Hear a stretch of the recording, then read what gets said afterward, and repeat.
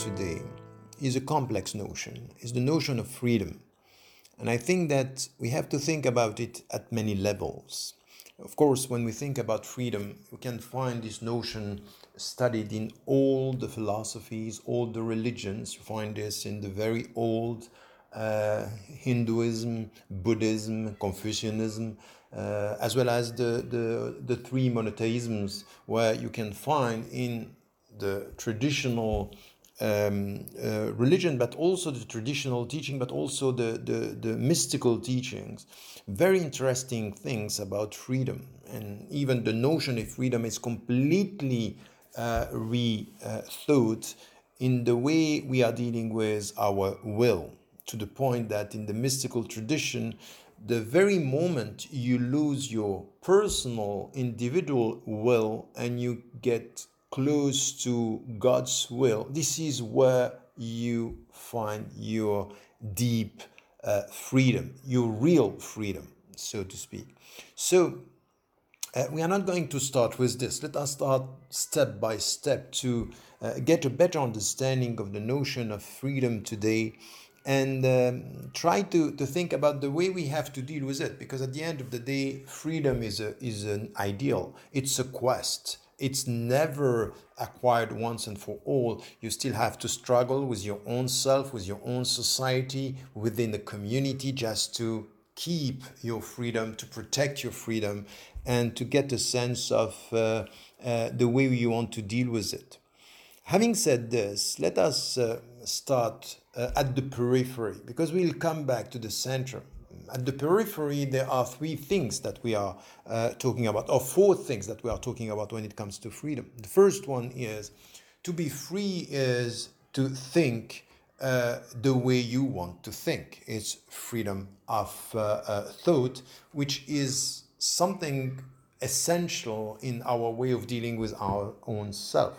Of course, it's the freedom to speak the way you want to speak, so freedom of expression and freedom of action. These are three basic levels when it comes to deal with freedom, or to think about freedom in our society. There is another level, the fourth level, which is not only freedom to speak, or freedom to think, or freedom to act, but something which has to do with freedom to be the one I want to be. So it's this deep understanding of how do I deal with my own self, and how do I achieve the reality of my being in a completely free way, not dominated by the society around me, not under the pressure of people or the community,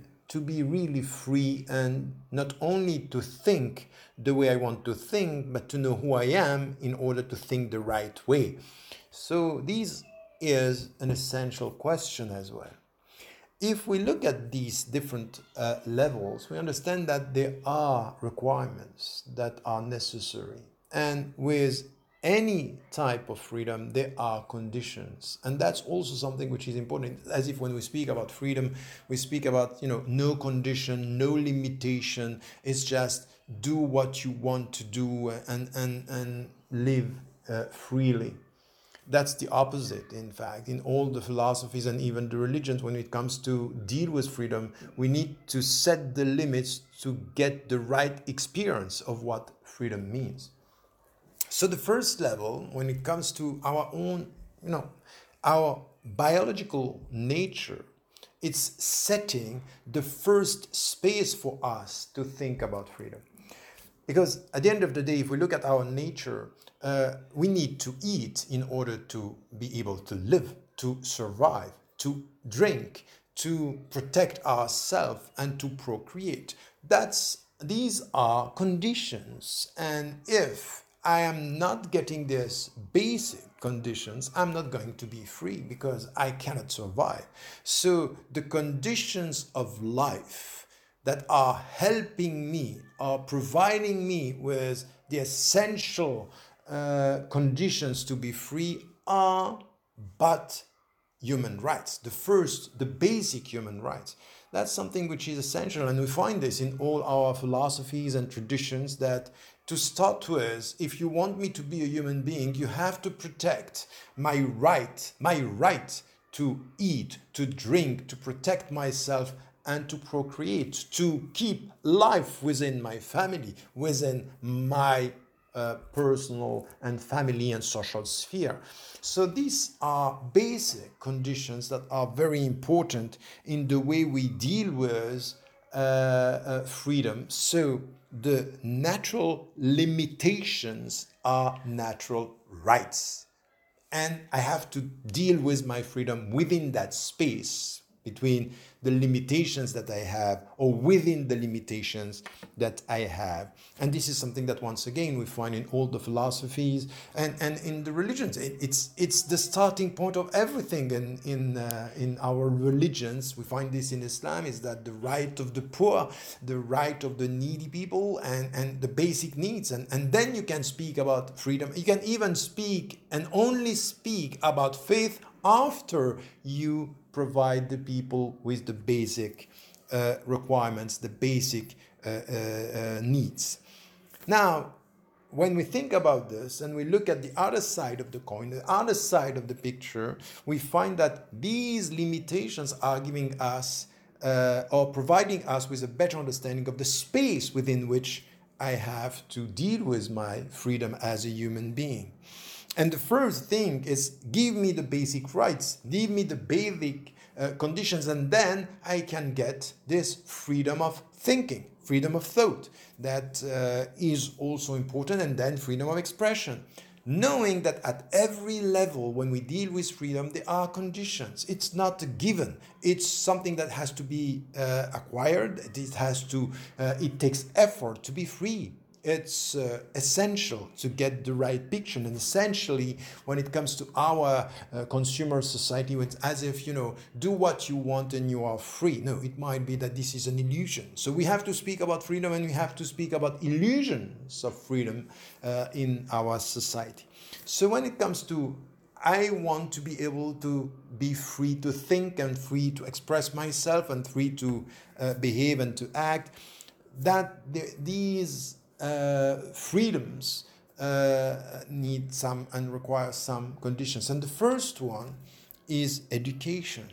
Education is the way I'm getting this knowledge to be able to think by myself, to think on my own, and to be free. And with this education, so it means that within a society, I should be provided with the knowledge that is helping me to be free. And then I also need to be able to think by myself. So give me the means to think, and let me think without the means and without you, my teacher, or you, my school, or you, my social system. So having said this, and this is something which is also very critical, this is what we call the critical thinking, which is autonomous thinking, coming from somewhere, coming from a collectivity, coming from a community, and helping me to be an individual on my own.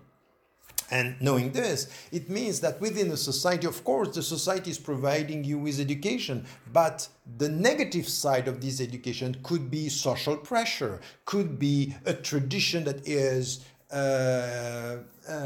putting you in a situation where you think like the others. So you have to be able to think by yourself and to resist people expecting you to think the way they want you to think. So in any society, there is a power relationship, there is domination relationship, and we have here to get it right in the way we are talking about freedom. With no freedom, if we don't deal with domination, if we don't deal with the power struggle that is at stake when we are two, and straight away we are two. The only one who is one for us is God. But with human beings, with society, with nature, everything goes in couple. So we have to deal with this in a very deep way.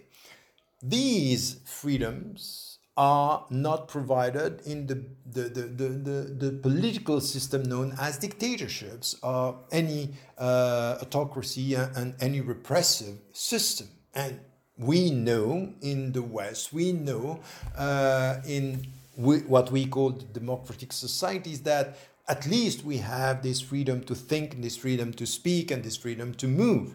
That's great, and that's very important. We have to be cautious, though, with all this, because it could be that having these freedoms, we are dealing with a kind of illusion of freedom, because we have the freedom at the periphery and we are missing freedom at the center, the freedom to be who you want to be, which is also an essential discussion when it comes to our study of such a complex notion.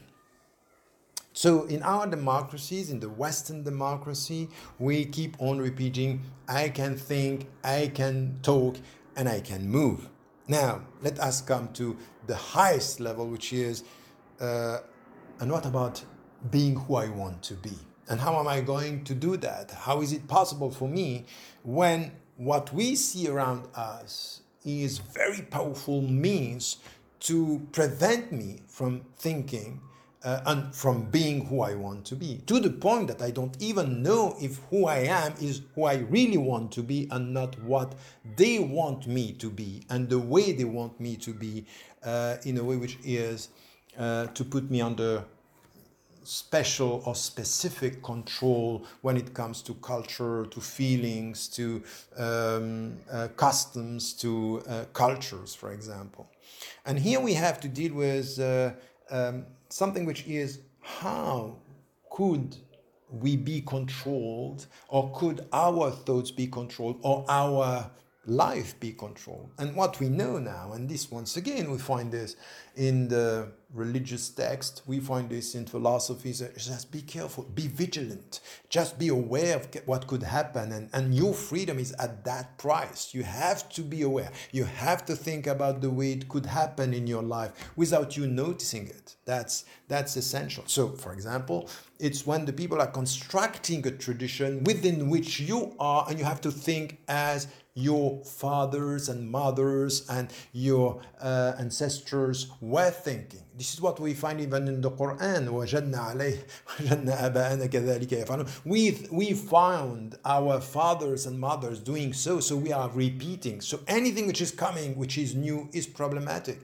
We find this in the Buddhist tradition, the way Siddhartha was not welcome, the prophets are not welcome, even the philosophers, anything which is new. So it's with this tradition that is helping you to be who you are, but to the point that is preventing you to be really who you want to be, because there is too much pressure. So you need to get a sense of how do you deal with this critical thinking I was talking about when it comes to the tradition. So this has to do with history, but it also has to do with space. When people are saying, oh, this is our nation, this is our society, and this is where we define our identity. So this is the way we think, and where we are, we think like this. And if you want to come to our place, you have to think like us.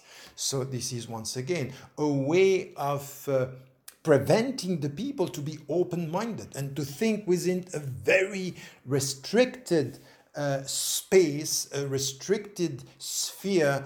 When you look at the world in a way which is what we have now is what we call the populists, that are reducing the space to my nation, and my nation is nationalism, and nationalism is the way I look at myself and my people meaning you are not of from my people and you are not part of me, in a way which is restricting history, restricting geography and space. And what we also have is the new technologies, and this is also very powerful in the way they control, or they have the power to control the way we think and the way even we think about our own self. For example, anything which has to do with publicity and advertisement, we know how it works now, that they have the means to get your emotions and you get to your feelings in a way that it could control your mind before even you think about thinking about the way your mind is working. So that's very influential when we do this. We can direct your thoughts in a way which is by putting lots of informative pressure or technical pressure on your mind in the way you, for example, the social networks and what we find. This is very powerful, and we know that this is now working, and psychologists are working on that when it comes to advertisement, TV programs, all the virtual worlds that is creating something that a writer, Patrick Farrow, was calling addictive capitalism. Consumer society is based on this, is based on how are we going to create addictions in your life. And addictions is, we are talking about smoking or drinking, but it's deeper than that. It's the way of life. It's the way you look at, you deal with music, the way you deal with your surrounding culture, the way you deal with the means. For example, you can be addicted to Facebook. You can be addicted to everything. To everything. You can even be addicted to some dimension of your own personal way of dealing with your life. And that's also a way where, okay, you are free to think, you are free to talk, you are free to move, but you are not free to be who you want to be, because we prevent you from getting to the center by pushing you at the periphery. And by giving you the illusion at the periphery that you are free, you lose freedom at the center. And all the spiritualities, anything which has to do with you, is come back to the discipline of the center in order to get the deep freedom that is going to irradiate your life. So at the center, it should be what we get with this discipline. And once again, no way to get this freedom if you're not disciplined with your time, with your mind, with your body, with your life. So there is a sense here. And once again, when I was in jail and just dealing with reading and getting my intimate spiritual freedom within the walls, within and behind the bars, is discipline yourself. You find this by, once again, with the philosopher, the Muslim philosopher Ibn Tufayl. This was taken afterward in the story of Robinson Crusoe. It's exactly the same. If you are free in an island, just you need to put some rules to get a sense of your freedom. Discipline is essential.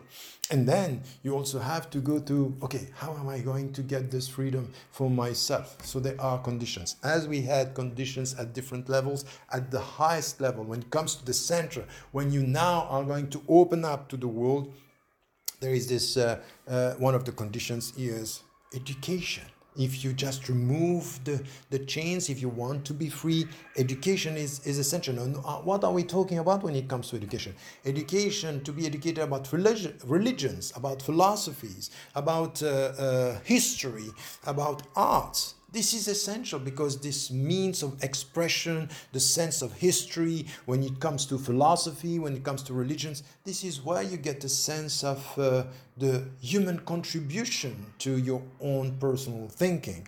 And also to travel, journeys, just to go to see other people around the world, give you a sense that, okay, I'm not on my own. I'm not my way is not the only way to think and to move and to behave. That's essential. A sense is diversity also.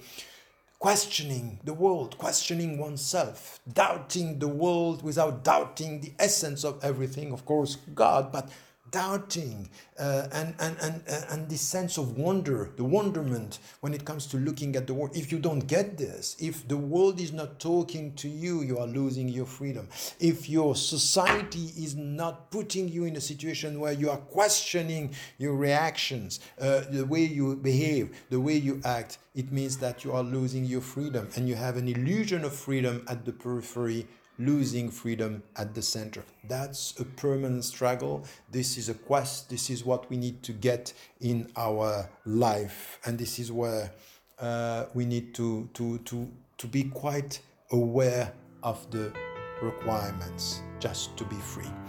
Don't forget to tell the people you love that you love them. Life is fragile.